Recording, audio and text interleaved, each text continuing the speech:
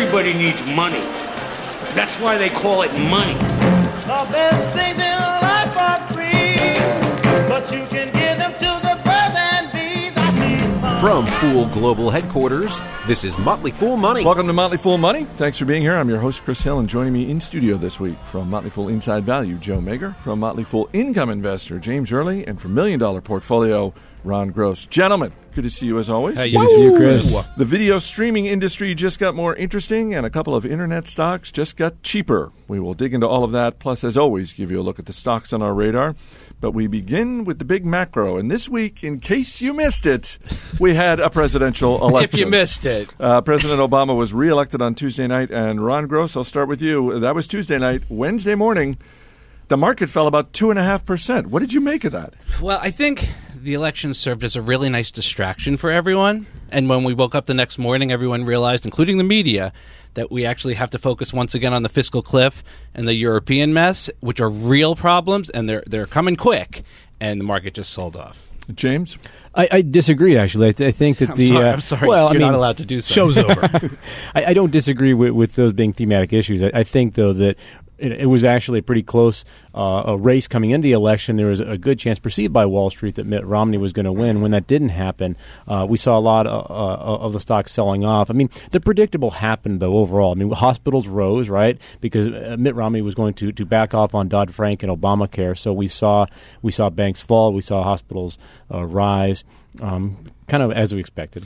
I think the two are tied, if I may. You may. If Romney had come in, the fiscal cliff may have been solved in a different way than the bipartisan, hopefully, way it will be solved now. So, for example, maybe capital gains and dividend tax increases would not even be coming, or not as severe as we're probably likely to have. Yeah. So, obviously, I think everything is kind of tied together. Do you think the opposite happens if a deal is reached between the president and the Congress on the fiscal cliff? If they reach some kind of amicable agreement to solve that, do you think we're going to see an opposite effect, and basically once the deal is announced, we're going to see stocks, any particular financial stocks, pop?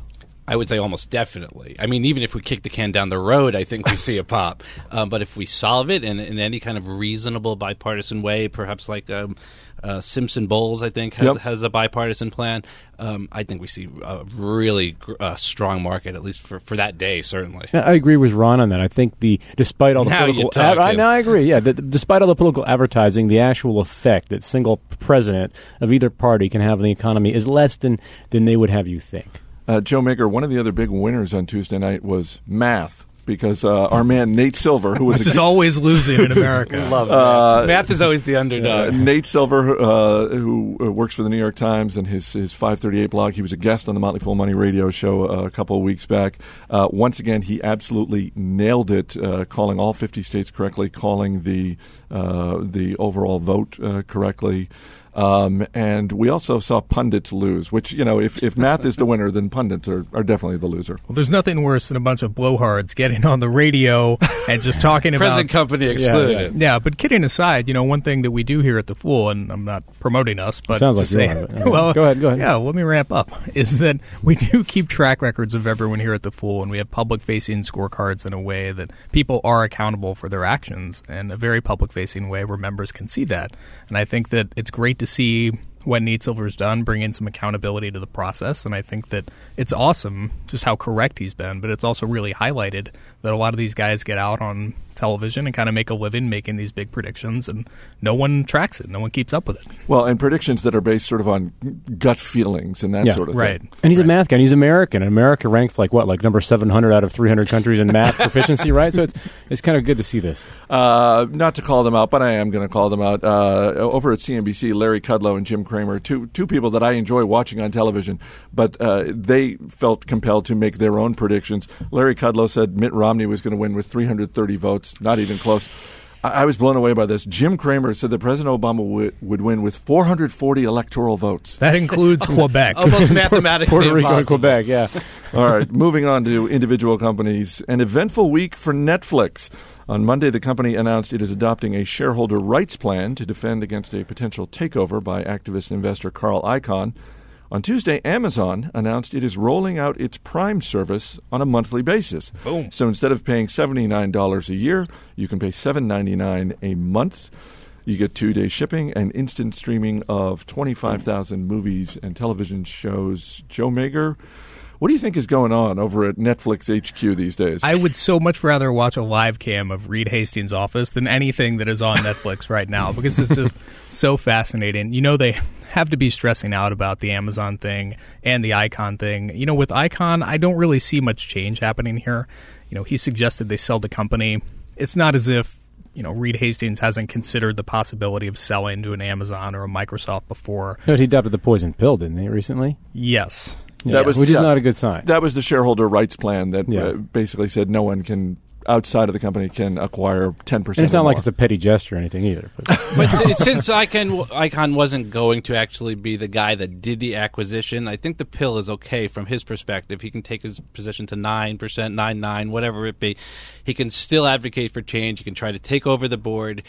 He can use the fact that they put a pill in place as an anti-shareholder-friendly action, and he can still make his argument even with the pill in place. Yeah, I mean, I think that in terms of the Prime thing, this is a bigger deal for Amazon than it is for Netflix, because it gives a good chance to really showcase the pricing of the two. You know, you look at these, they're both $7.99 a month, but you get the inclusion of free shipping with Prime at Amazon. It really shows the value prop there, and I think part of the problem with Prime previously, a lot of P's in that sentence, is that the price point was too high. Mr. Alliteration. It was too high up front. It was $79 a year, and that's kind of a high, you know, bar for a lot of consumers. But when you just start out at $7.99, it's a great way for them to try it, see if they like it, and get kind of roped in. But you got to watch it on your computer, though. It's a big difference. Computer versus TV.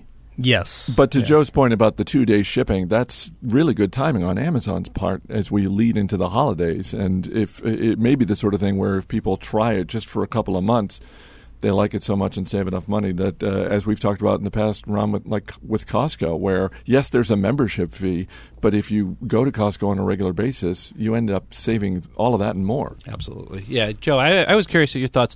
The further inroads Amazon makes into streaming, does it make it less likely that they would want to acquire Netflix? Yeah, I think so. They've put a lot of muscle and money behind acquiring content at this point, and I'd be surprised if they bought them. Shares of McDonald's hit a 52-week low on Thursday after monthly sales for October fell.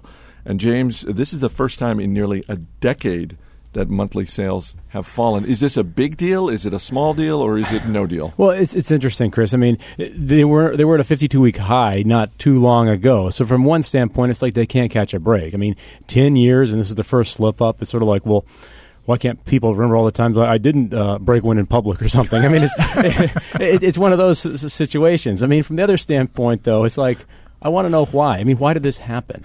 Doritos taco that over at I don't partake of that. It's a hypothetical. It's a hypothetical, Ron. McDonald's has been kicking butt for the past several years, and they're really not doing anything different right now. But why are people pulling away? And their competitors are doing pretty well. So maybe it's the McRib. I just don't know. But that's the unanswered question. Well, when you look at how Burger King and Wendy's, which are obviously not in the same league as McDonald's in terms of executing their business, but they're out there trying to refresh their brands and that sort of thing. It does, maybe this is unfair, but it does seem to shine a spotlight on McDonald's, where they do have this once in a decade miss, and all of a sudden it's, well, wait a minute, what have you done for me lately? Yeah, and they've been doing so well up till now, doing the same thing they're doing now. So our consumer preferences changing? It's just kind of 1 weird. month is not a trend, certainly, and they've done a really excellent job in revamping menus and price points and adding things in the McCafe. So let's give them a pass, I think, on this month. If we continue to see it, then maybe they're falling from grace a little bit and losing market share, but not yet. So you see this more as a blip and possibly a buying opportunity to buy shares cheaper than a long-term problem. I think that's fair to say. Shares of Zillow down around 20% on Tuesday. The real estate website's third quarter earnings were, what word should we use, Ron? Underwhelming? Is that an accurate word? You know, it's interesting to me. Results actually were not so bad, and I'll even go ahead and say they were actually pretty good, especially in their core business. It actually strengthened. They added 4,000 new subscribers in the second quarter. The guidance was weak, and the problem really existed in their traditional advertising business. You can advertise on the Zillow.com site, and they lost one major customer there. quite frankly, it was foreclosure.com, and they lost it because Zillow is bringing foreclosure listings in-house. And so foreclosure.com said, well, we're not going to advertise Forget here anymore. you. Yeah. Right.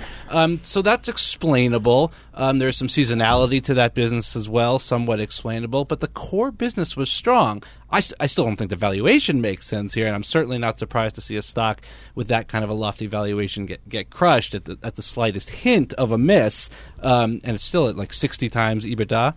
But the business is actually okay. Later in the week, we saw Trulia, which is another online real estate site. Same thing, missed on earnings. Shares were down. If you believe that this is the future of real estate and it's only going to grow in terms of online, and we've talked before about the part of the thesis with Zillow is the system gets smarter and more accurate as it goes along. Is this a buying opportunity, or would you rather see it knocked down a bit more? It is a recommendation here at the Fool. For me, as a value guy, it's still too pricey. It's too hard for me to predict the future. To make that stock look interesting to me, it's got to grow at exceptional growth rates in the future. Too hard for me to say whether it will. But all these companies have to figure out mobile, just like everyone does, and it's too difficult to predict. Coming up, you just can't wait to face the mobs of holiday shoppers on Black Friday. We have got great news. Stay right here. This is Motley Fool Money. Welcome back to Motley Fool Money. Chris Hill here in studio with Joe Mager, James Early, and Ron Gross. Shares of Whole Foods down around 5% on Thursday after fourth quarter earnings came in right in line with analyst expectations. And James Early, they increased the dividend by 43%. They did, Chris, but this is like, giving the kid a 200% raise in the allowance by giving him 3 pennies instead of 1 penny. I mean, it's still a sub 1% yield. So I shouldn't get too excited. I'm not doing a backflip yet. On the earnings, I mean, fortunately, Whole Foods charges so much that even a superstorm couldn't really ding its earnings that much, which was great. I mean, the lines were insane before. I don't stock up before storms. I just figure I'll forage if I have to. But the lines were actually huge. But you can live for 30 days without food, too. Maybe you can. But overall, the earnings weren't dinged too much. The EPS was up, I think, 43%, revenue up 24%. The dividend rate is great, but we're going to need a lot more before I get interested for income purposes. When you look at the valuation of the stock relative to other grocery stocks, Kroger, Safeway, that sort of thing. Yes, they're all grocers, but it also seems like Whole Foods is playing a somewhat different game there. Do any of them interest you, or you're just not interested because of the overall business model? I wish I knew more about the future of the industry. I think everybody does. What we're seeing is the middle market guys are coming under pressure, like the Safeways and the Krogers, because the super values and the discounters are taking the low end, the Whole Foods and kind of the frou-frou retailers are taking the high end. So what's going to happen to the Safeways? Should note that we lunch there every day. So we are frou-frou. Activision Blizzard's third quarter profits came in higher than expected. The video game maker also raised guidance. But Ron, shares of Activision Blizzard seem stuck in this range of about $10 to about $13, and they've been there for about 2.5 years. Deja vu all over again. Why does Wall Street hate this stuff? Well, first of all, the numbers do look great, and they've got great franchises. Call of Duty, the next installment's coming out next week. World of Warcraft is still doing well. Diablo 3 is doing well. The numbers look really good. So why does the stock not doing anything? There's a little bit of an overhang because 61% of the stock is owned by Vivendi, and what is going to happen with that stock is questionable. They wanted to sell it. They couldn't find a buyer. It creates a bit of an uncertainty within the stock. And two, even though the gaming industry, the software gaming industry is changing and becoming more of a recurring revenue model, it's got a long way to go until it really is that. And there's more of the kind of movie model here where they have to continually come up with the next big thing, and people don't necessarily like to hang their hat on that. There are obviously other electronic game makers out there, EA and Take-Two Interactive, etc. When you look at the franchises that they all have, does Activision Blizzard have sort of the deepest bench, for lack of a better term? Do they have the most hits? Because it is a hit-driven business. I mean, to your point about it, it's like the movies. Yes, I understand the resistance for some investors to say, well, look, if they can't produce hits. Mm-hmm. But it seems like Activision Blizzard is at least producing more and bigger hits than the others. We own it in $1 Million Portfolio because of these great franchises they have, because World of Warcraft produces this recurring revenue model along with some of their other games, and because the valuation is reasonable. Now, as you said at the top, the valuation always seems to be reasonable, but we're patient, and one day the market will catch up. Are you a player yourself? I am not a gamer, no. Yeah, I mean, I think the biggest problem with the stock, for all the things Ron mentioned, but we're all walking around with smartphones in our pockets now, and you can buy games for 99 cents that are fun, easy ways to pass the time, and I think that's just cutting into mind share. Yeah, but you can't really rip out someone's throat like you can in Call of Duty. It's not the same. It's clearly not the same. We did not get to this on last week's show. This news broke after we taped, but Berkshire Hathaway's third quarter profits were up 72%, $3.9 billion, Joe. Obviously, it's a business that generates a ton of cash. But the thing that seems to get played up in the media is just how much cash they have on the balance sheet. And Warren Buffett continuing to say how he's got his elephant gun loaded. He's looking to make a big acquisition. What do you think of that? I mean, we were joking last week about the Oriental Trading acquisition that they made for game changer. Not really a game changer, No. but what do you think when you see that? Does that get you excited as an investor to see what is the next big acquisition Buffett's going to make? Well, it does because I'm a nerd, but I think Berkshire's problem is very unique in the sense that they almost make too much cash. They have a hard time redeploying it in ways that they're going to earn high rates for a long time, and so I like that Buffett is taking his time, as always, before putting it to work, and he's looking for something that he can buy in one big swing.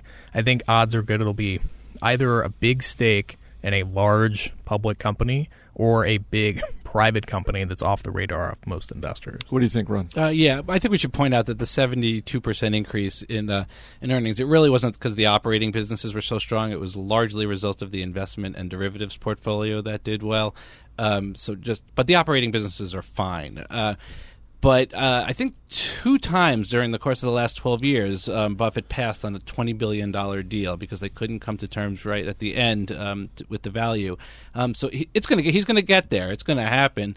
And there's a wide range of industries he could go. You know, he likes all different kinds of businesses, whether it's consumer businesses or manufacturing, domestic or international. Almost impossible to predict. It's coming, though. His media comments seem to indicate more of a swashbuckling vibe lately. Do you have concerns that the elephant gun may be deployed in an imperfect manner? We've seen some of the swashbuckling with swashbuckling, yeah. easy for me to say, with little acquisitions like their Oriental Trading acquisition, which is odd to me. For the big boys, I think he's going to be very methodic, and he's going to know what he's getting into before he pulls the trigger.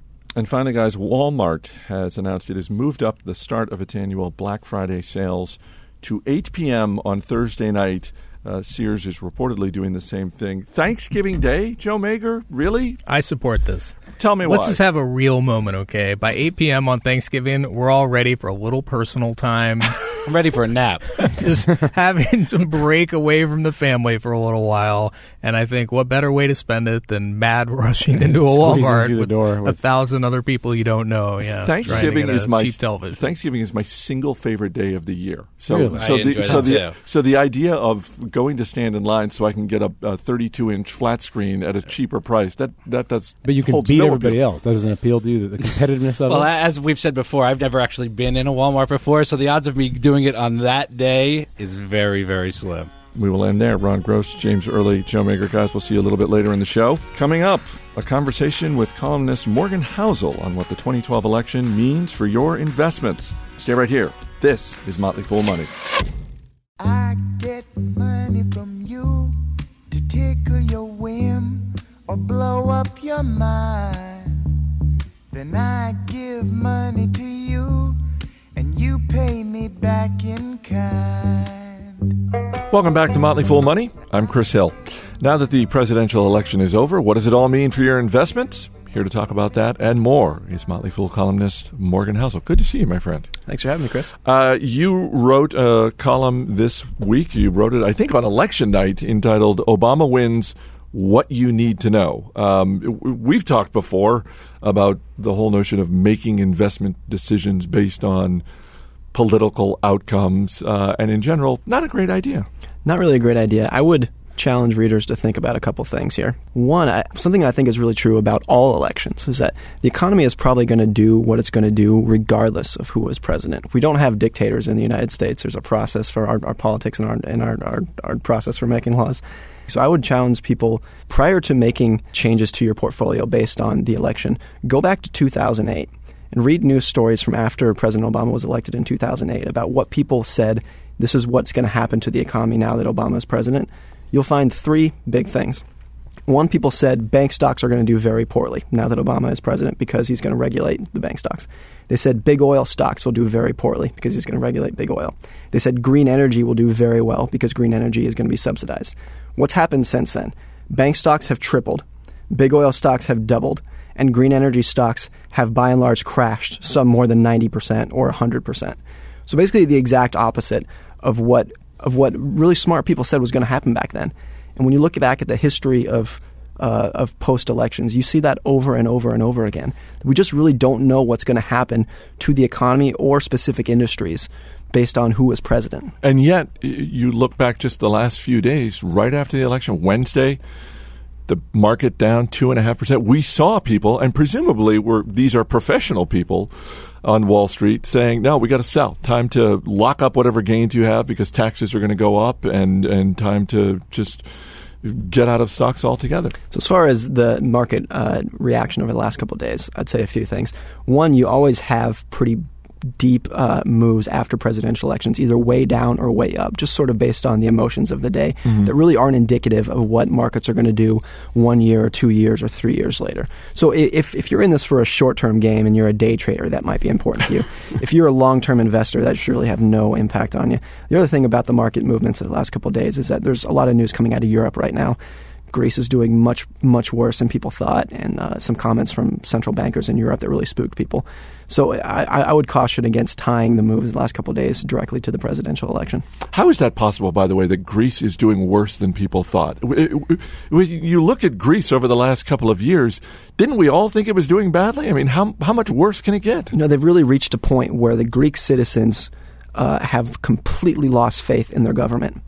And so when their political leaders try to put forth policies that probably would be beneficial to their economy, they have absolutely no trust from the general population.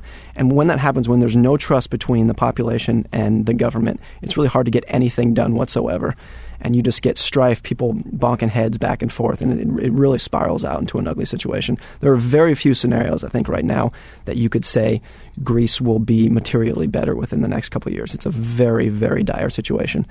I want to ask you one more question about the election, and that is this conventional wisdom that has gone on really for decades, for as long as I can remember, that the stock market does better under Republicans, just as a blanket rule, that the Republican Party, when the Republican Party's in power, the stock market does better. When you look back over the last 50, 70 years or whatever, what do the numbers tell us about that conventional wisdom? So when you look at the numbers, it's pretty clear that in the past 100 years, that the market has done considerably better under Democrat presidents. And in real terms, when you adjust for inflation, effectively all of the return of the stock market in the past 100 years has come under Democrats. That's nothing about politics. That's just, you look at the numbers, you look at who is president, that's what you get. Something I would caution about that too is that for statistics to really make sense, you need a lot of numbers to look at. So if you were to make a firm statement about what the market does under presidents, you would need to look back over several hundred or several thousand different administrations. And we don't have that. We have 15 or 20 different presidents over modern history that we can look at. And that leaves a lot to random chance. It's also very hard to tell what presidents do best for the economy because so many policies from one administration trickle into the next. So it's hard to tell who's really responsible for what. Now that the election is over, the big issue that is front and center in American politics is the fiscal cliff. And I'm just wondering, when you see these stories, what do you think are the implications for investors? Well, I think it's very clear that if we go over the fiscal cliff and do nothing about it, the economy will go back into recession. That's pretty clear as day. I think both parties in Congress and the president don't want that to happen at all. And I think hopefully post-election, these last couple of days, we've seen a little bit of parties working together and some comments that there will be concessions and there will be deals. So I think the odds are pretty good that we will avoid the fiscal cliff. The question is how we do that. I think what is likely is that over the next couple weeks we'll have a short-term deal, a short-term budget deal that will last maybe 6 months and sort of kick this down and sort of kick this can down the road again. I think we seem to be good at that. We're very good at that. And that's really what the fiscal cliff is a culmination of more than a decade of kicking the can down the road. You had the Bush tax cuts from 2001, 2003 that were temporary because you couldn't make them permanent because there are certain budget restrictions that you can't make something that's going to create long-term deficits forever. And then you had the debt ceiling deal last summer, which was, hey, we need to figure this out. And then their deal was, okay, let's push it towards January 1st, 2013, which we're coming up on. So this fiscal cliff in itself is just the culmination of cans being kicked and kicked and kicked and kicked. One day we're going to have to eventually get there. The problem that politicians run into is that everyone says, we want to fix the deficit, but we can't do it today because if we did it today, it would harm the economy. So we're going to create a package that's going to start X months or X years down the road, which makes sense, and that's a smart way to do it when the economy is really weak. The problem with it is that tomorrow eventually becomes today, and you eventually get to that point, and there's only so much that you can keep kicking. And so someday we're going to have to face the realities, and it's not going to be fun when you do, but that's reality. You're listening to Motley Fool Money, talking with columnist Morgan Housel. On Friday, we saw the Consumer Sentiment Survey come out. It is encouraging, I thought anyway, a most positive outlook for the economy in more than 5 years. When you look at the economy in general in the United States, do you see encouraging signs? And if so, what are they? One thing that's really interesting about consumer confidence right now is you have consumer confidence at the highest level in 5 years. You have, on the other hand, you have CEO confidence that is low and dropping quickly. So there's a sort of bifurcation between consumers think everything's going great, CEOs are really worried. I think the big difference there is that CEOs are very worried about the fiscal cliff, and I think the general population is sort of oblivious to what's going on there, just because it really hasn't been in the news until the last couple of days because everything has been dominated by the election before that. As far as consumer confidence, that's really driven by three factors. One, stock market performance. Two, job availability. And three is gas prices.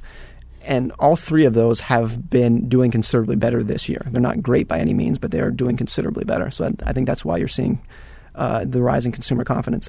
As far as how the economy is doing in general, I think there are really three things that are boosting the economy that are probably fairly underappreciated right now. One is that the odds that we have a big rebound in housing construction are pretty good. The rate of housing construction right now is considerably below the rate of household formation, which is the exact opposite position that we were in 5 years ago during the housing bubble. And so just to get back to a level where housing construction meets population growth, we will probably have to double the level of new home construction. That creates a tremendous amount of jobs. Sort of the rule of thumb is that every new home built creates between 2 and 3 new jobs. And we're at a position now where just to keep up with population growth, we'll probably need to build about 1 million new homes per year than we currently are. So that could be a huge boom to the economy. Two is the rise in domestic energy production. You know, for about 30 years straight, from the early 1980s through about 2008, U.S. oil, the amount of oil that we're producing in the United States fell basically every single year. Since 2008, it's up about 30%. And that's the first time in 30 years we've seen anything like that. The rise in natural gas production is even more impressive, and it's just exploded. We found so much natural gas in the last couple of years that prices have plunged, and now drillers, people like Chesapeake Energy, are struggling because prices have fallen so much. That in itself, too, creates a tremendous amount of jobs. So between those two, I think there's a good potential that we could see a big pickup in jobs growth over the next couple of years. Anything can happen. That's not necessarily a prediction, just sort of an observation of what we're dealing with. And the third thing is that in the last couple of years, consumers have been really hampered down by excessive debt that was built up during the bubbles of the 2000s. That has, by and large, been whittled down to a level now where household debt as a percentage of their income is at the lowest level since 1993. So households are in a much, much better position than they have been in years. And that's going to give them more flexibility to safely go out and buy a car, go out and buy a new house, send their kids to school without tacking on debt that they wouldn't be able to afford before. So I think you add those three things up, and I think the odds that the economy will be much stronger going forward than they have been in the last few years are very good.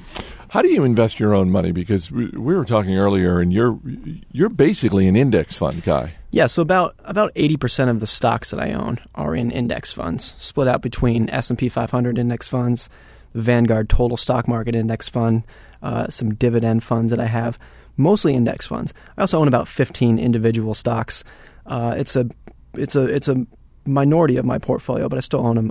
Companies like Berkshire Hathaway, Altria, Philip Morris International, Johnson & Johnson, Exxon, big blue chip companies. I was going to say, those are the built-to-last companies. The built-to-last companies that I'm confident will be around 30 or 40 years from now. And I'm really just in it to own them and reinvest the dividends, with the exception of Berkshire, obviously, and just own them for a long time. I'm really not concerned with quarterly earnings or what's happening here and there, short-term trends. These are companies that I really want to own for the long term, and that's also why I own index funds. Just these are investments that I can own for 30 years and just sort of let compounding do its work without having to worry about what's going on quarter to quarter.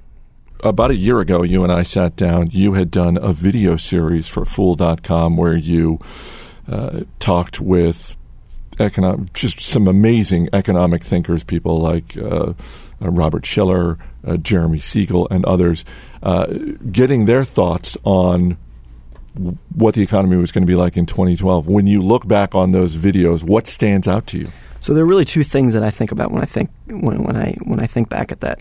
One, we interviewed Jeremy Siegel from Wharton, the famous finance professor, and it was about a year ago. His view at the time was that he thought stocks would probably rise about 20% over the next year. When I wrote that last year, it was consistently mocked at that. People thought that was ridiculous, never going to happen. 1 year later, it's almost exactly what has happened. And the other thing I think about is when I interviewed all these famous economists 1 year ago, I asked them what worried them about the economy. Not a single person said the fiscal cliff, which 1 year later is what they would probably all say, what worries them now. And I think that's really telling that the biggest risk to the economy in the future are really things that people don't know today. So right now, the biggest risk to the economy is the fiscal cliff. If we talk to these people 1 year from now, if we ask people today what their biggest fear about the economy would be 1 year from now, they would not say anything that will actually be the biggest fear 1 year from now. So there are a lot of unknowns in the economy, and we really just don't know what's going to happen. We will wrap up there. You can read more from Morgan Housel on Fool.com. Thanks for being here. Thanks for having me. Show me a man who said you can live without bread, and I'll show you a man who's alive and in debt. There's no one alive who can be purchased or enticed. There's no man. Coming up, we'll give you an inside look at the stocks on our radar. This is Motley Fool Money. Money, money, money, money, money, money, money, money, money, oh! As always, people on the program may have interest in the stocks they talk about, and the Motley Fool may have formal recommendations for or against, so don't buy or sell stocks based solely on what you hear. I'm Chris Hill. Joining me in studio once again, Joe Mager, James Early, and Ron Gross. Guys, before we get to the stocks that are on our radar, folks can always email us. radio@fool.com is the way to get a hold of us. We got an email from Eric Wallace. He writes, I have to take issue with your comments that the show has dozens of listeners. I'm working hard to spread the word, so there must be dozens and dozens of listeners by now. My question, that's a good point. So, and thank you for spreading the word. We appreciate that. He goes on to write, my question is, you guys talk about free cash flow quite often. What are the ratios you like to use? Free cash flow to what? James Early? That's a great question, Eric. Free cash flow is basically a substitute for net income. The original idea of net income is to capture cash flow, but it got so convoluted with accounting rules that we go back to the original cash. You don't need to use a ratio. You can just look at the raw growth in free cash flow just as an indicator of how well the company's doing. You could compare the ratio of free cash flow to dividends paid to get a more accurate version of the payout ratio. You can also compare free cash flow to incremental capital invested in a business to see how well the company's doing. using the additional money they've put to work. Those are just some starting points. Ron? I would say the typical things you can compare to, it's price to free cash flow, not enterprise value, price or market cap, which will give you a multiple that you can then use to compare it to other companies or to itself historically. Or reverse it and do free cash flow to price, which would give you what's called a free cash flow yield. It would express it in terms of a percentage, and the higher the yield, the more interesting it may be. Just a minor tidbit on that. If you're using a free cash flow to price, to a market cap figure, make sure your free cash flow is post-interest expense. Absolutely. Start with net income, take out capital expenditures. This Week in Financial Ratios rolls on. Email us, radio@fool.com. Let's get to the stocks that are on our radar, and we'll bring in our man Steve Broda from the other side of the glass to hit you with one question, just for the heck of it. Ron Gross, what do you got? I'm entering an industry I actually don't know much about, and this is a starting point for me. I'm looking at Express Scripts, ESRX, which fell 10% this week on poor earnings. They're a pharmacy benefit manager, like a third-party administrator for prescription drugs, and the sell-off has gotten me interested. It's a very strong business. It still looks pricey to me based on some of the multiples like we were just talking about. Net of interest in CapEx. Of course. But not only will I get to learn a little bit more about this industry, but maybe I'll find an interesting stock. Steve Broda, question about this stock? Sure. Where's the money to be made here? It seems like with the pharmacies, with the insurance and government getting involved in paying prescription benefits, where's the money here? So the primary way they earn money is that the United Healthcares of the world, the insurers, kind of outsource this part of the business to these pharmacy benefit managers, and they handle all the prescriptions. They make a ton of money from the mail-order generic route, and that's primarily the revenue model. Obamacare is going to be interesting to see if one of the consequences of Obamacare is that costs are going to come down. Does that perhaps make PBMs less important? And that's one of the things we'll have to look at. James Early, your stock? Chris, I recently talked about Buckle. This is a Nebraska-based jeans company that makes $100 jeans or sells $100 jeans. They make some of them. This is a company that pays about a 2.something% regular dividend, but also a big special dividend. And just recently, this is a $46 stock that announced they're going to pay a $4.50 special dividend come November. So it's almost a 10% yield on your investment on top of 2% regular dividend yield. So it's moving along according to plan. It's a good company. The states it sells to have a lot of money from ethanol and from fracking, and I like this company. Watch your mouth. BKE is the ticker. Steve? Are there ways to find out about these special dividends before they are announced and I'm no longer eligible to buy the stock and collect on them? Remember, the common mistake is to forget that after the special dividend, the stock price usually does decline by that amount. It's still nice to have the cash. I'd rather take part of my return in cash than in capital gains, all else equal. But just look for a company like Buckle, which does it regularly. Or you look at balance sheets, companies with excess cash that they just can't invest. They have nothing to do with it. That would perhaps be a candidate. Or they'll buy kayak. I was going to say, I would think that the way you find out about that ahead of time is illegal. So yes, Steve, possibly, but it may involve jail time. So a trade-off. Good to know. Joe, your stock? Yeah, Mondelez is one of the two companies that were spun off from the old Kraft Foods. Terrible name, but great brands. Oreo, Cadbury, Ritz. A lot of people don't realize this in America, but Cadbury is the biggest chocolatier in Asia. It's a huge growth market, incredibly profitable business, nice little dividend. And the ticker symbol? MDLZ. MDLZ. Steve? What is the benefit of Kraft spinning off a company like Mondelez and creating its own subdivision? What is the benefit to Kraft of that? So, good question. They had too many brands under one house, and I think there was a lack of focus by doing that. And I think this just kind of unlocked some of the value of particularly Cadbury, which is just a great brand. Steve, Mondelez, Buckle, Express Scripts, any of those three interest you? I think Express Scripts. I think Ron got me. I haven't won one of these in a while. Nice. Ron basically said he didn't even know anything about it. Radar, baby, radar. So Ron prefacing everything by saying, I'm just learning about this industry. That doesn't scare you. He also used the acronym PBM, which I have no idea what that means. It sounds riveting. Pharmacy benefit manager. Peanut butter and jelly. All right, Ron Gross, James Early, Joe Mager. Guys, thanks for being here. Thank you, Chris. That is it for this edition of Motley Fool Money. Our engineer is Steve Broido. Our producer is Matt Greer. I'm Chris Hill. Thanks for listening. We will see you next week.